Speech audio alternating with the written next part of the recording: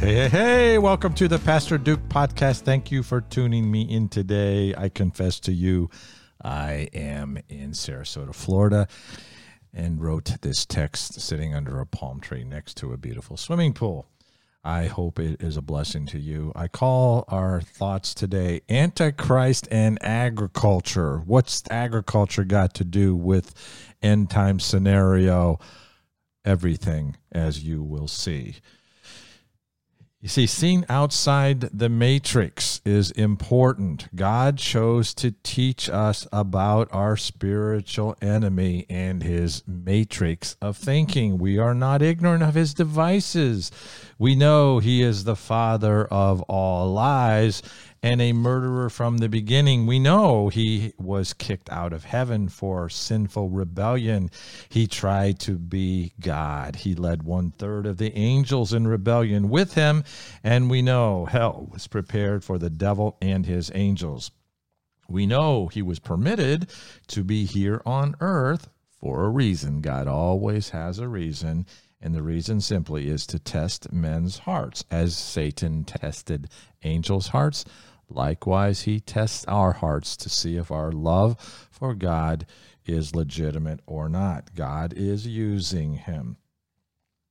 We know Satan blinds the minds of those who receive not the gospel of Christ. It is his intentions to bring their souls to hell, kind of like misery loves company, kind of like if I'm going to hell, I want y'all to go to hell. That's on the personal level, to bring people under damnation. But he's got far greater plans than just sending people to hell. He wants to sit on the throne of planet Earth and claim to be God. And the Bible tells us in the final days, God will allow the Roman Empire to revive. Out of that Western political complex arises the infamous Antichrist, who could sit on the throne in probably nearly any city in the world, especially the Western world that he chooses. But he chooses Jerusalem. Ha ha ha. No surprise at all to add insult to injury. So from his throne in Jerusalem, he's going to sit in the temple of God, showing himself that he is God. Be not deceived. In the time of the end, and when Satan indwells this world dictator we call the Antichrist, we know now that Satan is the prince and power of the air. We know that he's prince of this world. He has control of what I'm calling the evil matrix. Through the Word of God and through the Holy Spirit, those of us who follow Jesus are no longer just looker-atters. Through the Scriptures, we are seer-throughers. He gave us the end from the beginning so we would not be shaken by what we are watching happening upon the earth. We expect it. We don't like it. It's not comfortable. It doesn't make us happy, but it does not take us by surprise. With the Holy Spirit illumination, we develop a biblical worldview, and we are outside of Satan's evil matrix of mind control. God shows us in Revelation 13 where it all ends. Totalitarianism, a surveillance state, a cashless monetary system, digital cash. It will have not gotten there overnight. From a free society to a total lockdown and controlled populace will have been an incremental process, and we're in the midst of the process as we speak. And that is what this podcast and a couple more to follow will be all about, watching how Satan has subtly and relentlessly framed this world's narrative, created, as it were, a matrix, a demonic worldview, a global worldview. We'll see how he has developed and controls the matrix at every level of life.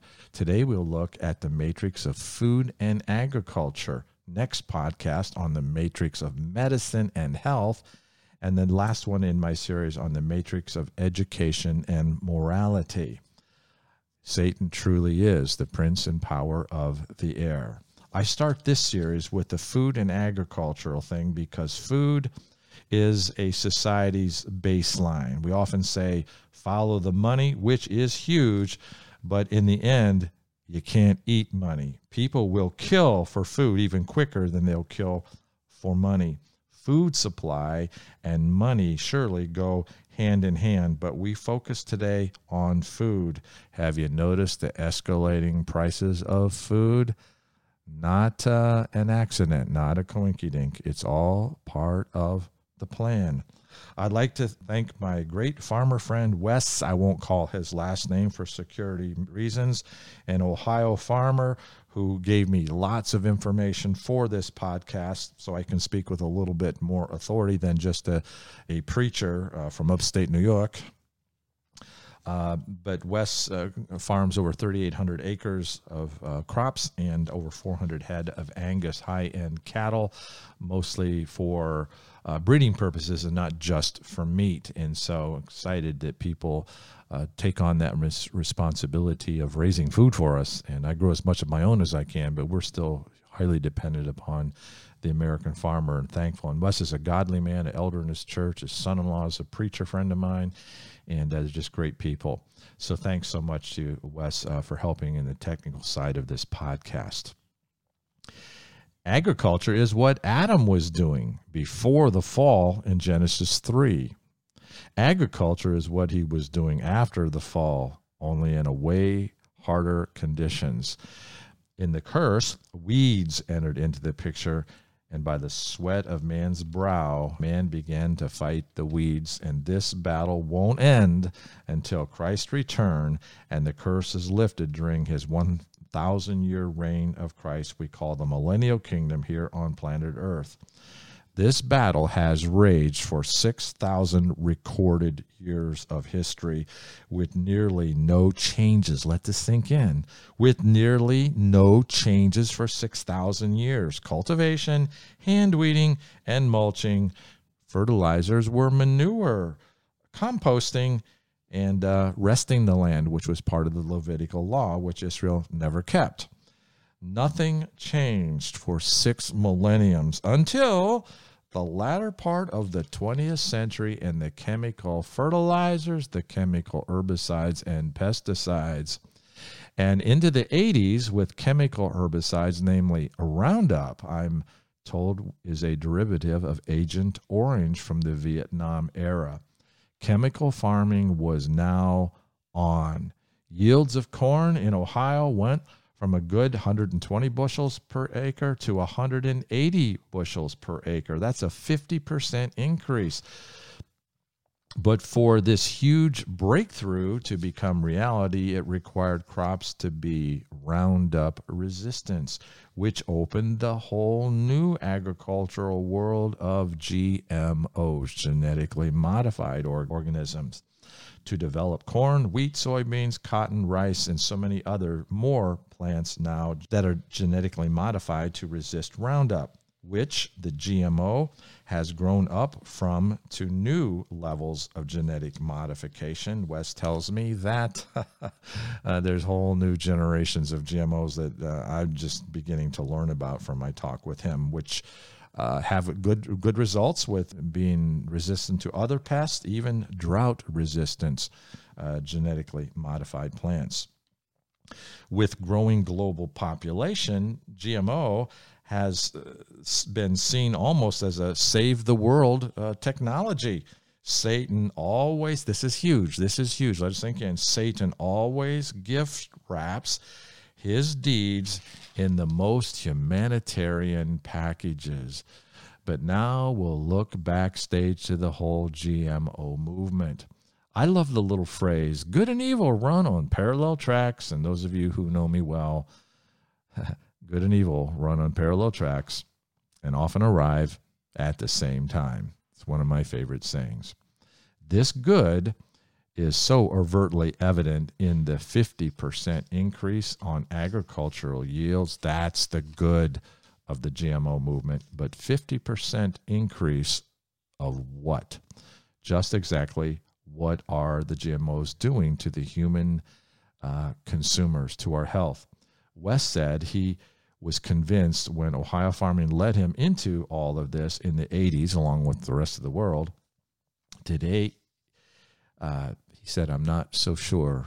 I was confident they're safe, but now he's not so confident. But the sad thing is, He said, it's too late to turn back now. The world's need for food would never survive a stoppage of GMOs and chemical farming. Now I'm going to bring modern agriculture and the global food supply into a biblical perspective prophetically. Jesus said, Matthew 24, as a sign of his second coming, there shall be famines, earthquakes, and pestilence. Two of these three are agricultural. Famines, lack of food for a myriad of reasons, and pestilence. There will be a massive food shortage in the final days leading up to the second coming of Christ. Starvation will hit the global populace like never before. But I want to focus on the word pestilence. Agriculturally, pestilence is weeds, insects, plant diseases, and the such. So in the past 50 years, we fought it all with herbicides and pesticides, which ultimately we ingest in the food cycle. The animals that we eat have also eaten of these chemically modified, genetically modified foods, and ultimately we eat those animals. So the toxicity level of our food and water and atmosphere are like nothing our planet has ever seen before. This is the toxic generation, which leads me to the secondary meaning of Jesus' word here, pestilence. Medically, it means malignancies. Cancer. Cancer is now basically the new major disease on the block. In the Bible, everybody dreaded leprosy, for which there was no cure, and now we have cancer, of many of which there is no cure. What is causing all the cancer? No doubt the toxic world we are living in.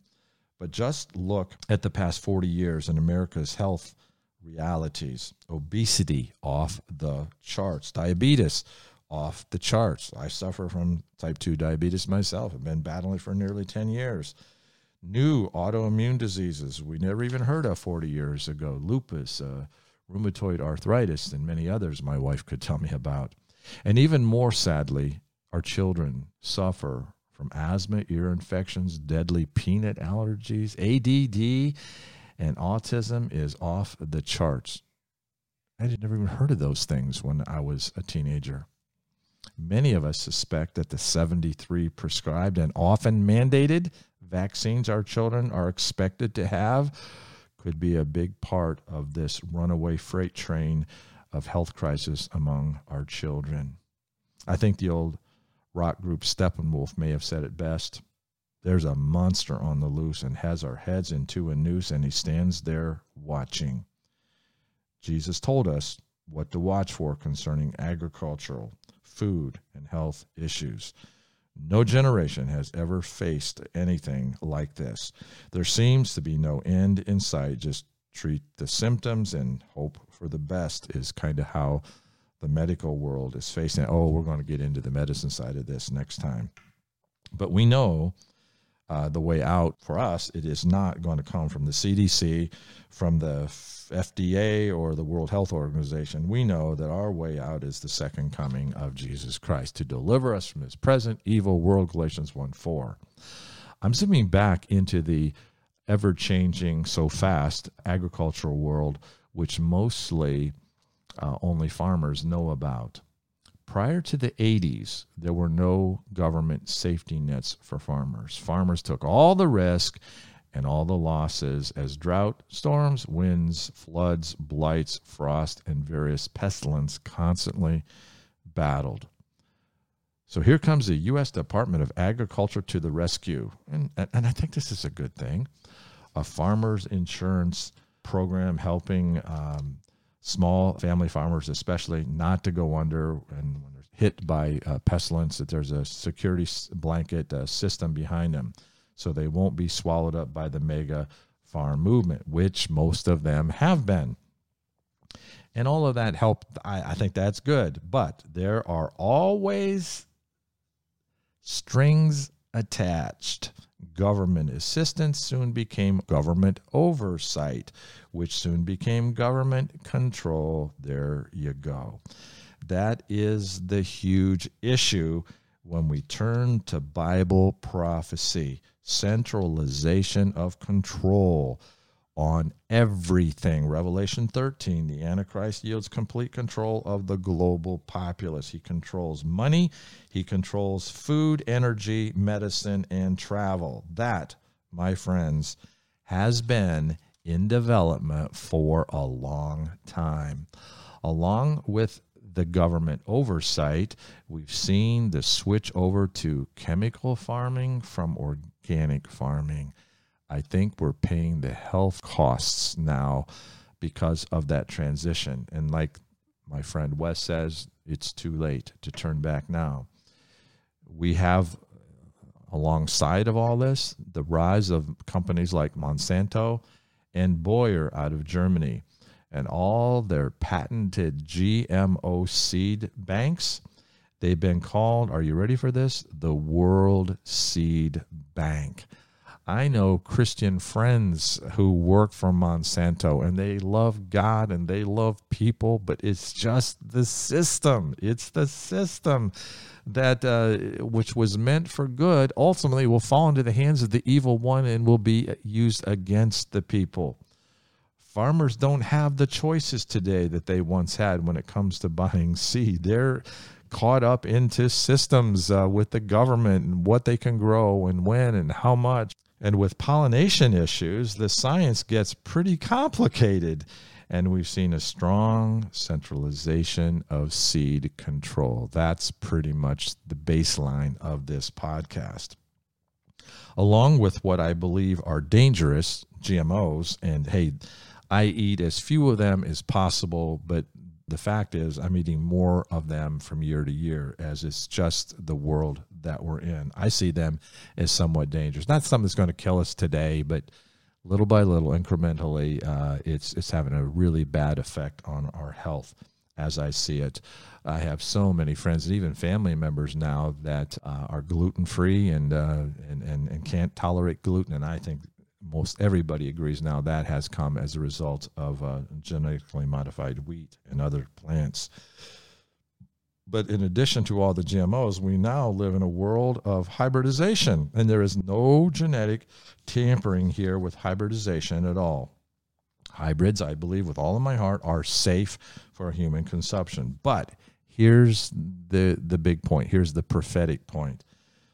Hybridization seeds are sterile.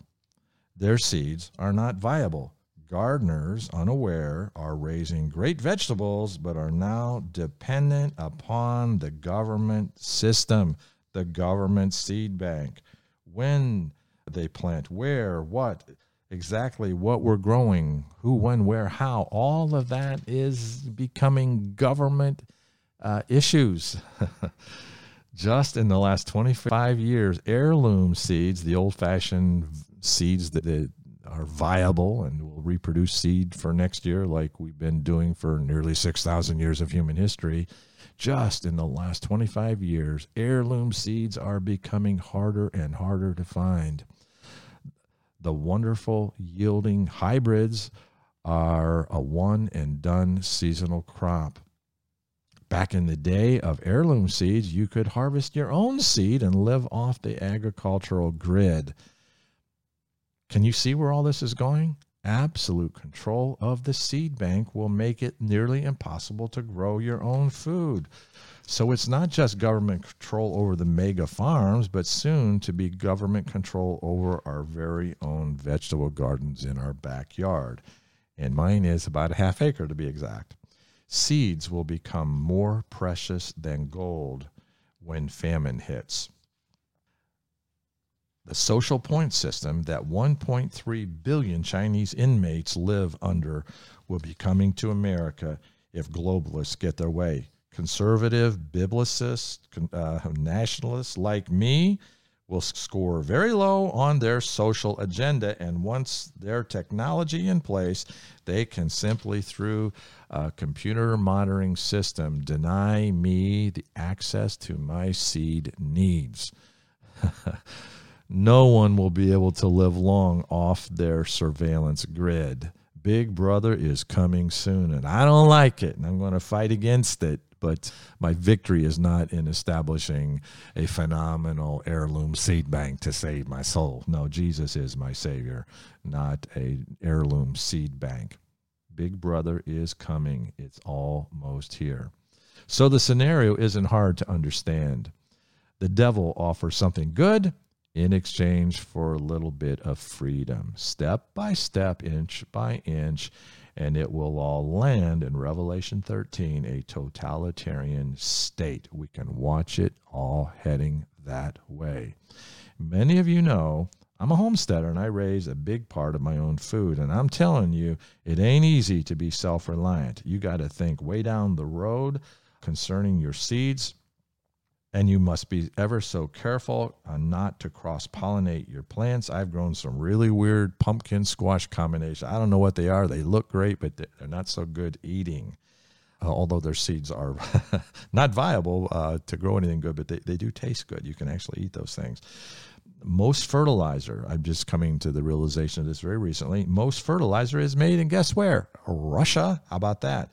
And costs are now skyrocketing on fertilizers. I kind of knew that was coming, about 4 bags of 10-10-10 fertilizer last year to be ready for this year. Already have my seed bank set. I'm ready to go, but most people are not.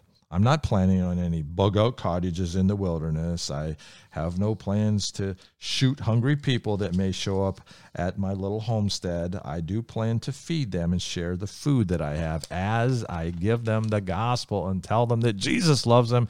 And the victory is not political. The victory is not even agriculture. The victory is in Jesus and his soon return. I will let them know that everything that's unfolding in the news was prophesied, and get ye ready for Jesus to return. Ask him into your heart. Commit your life to him.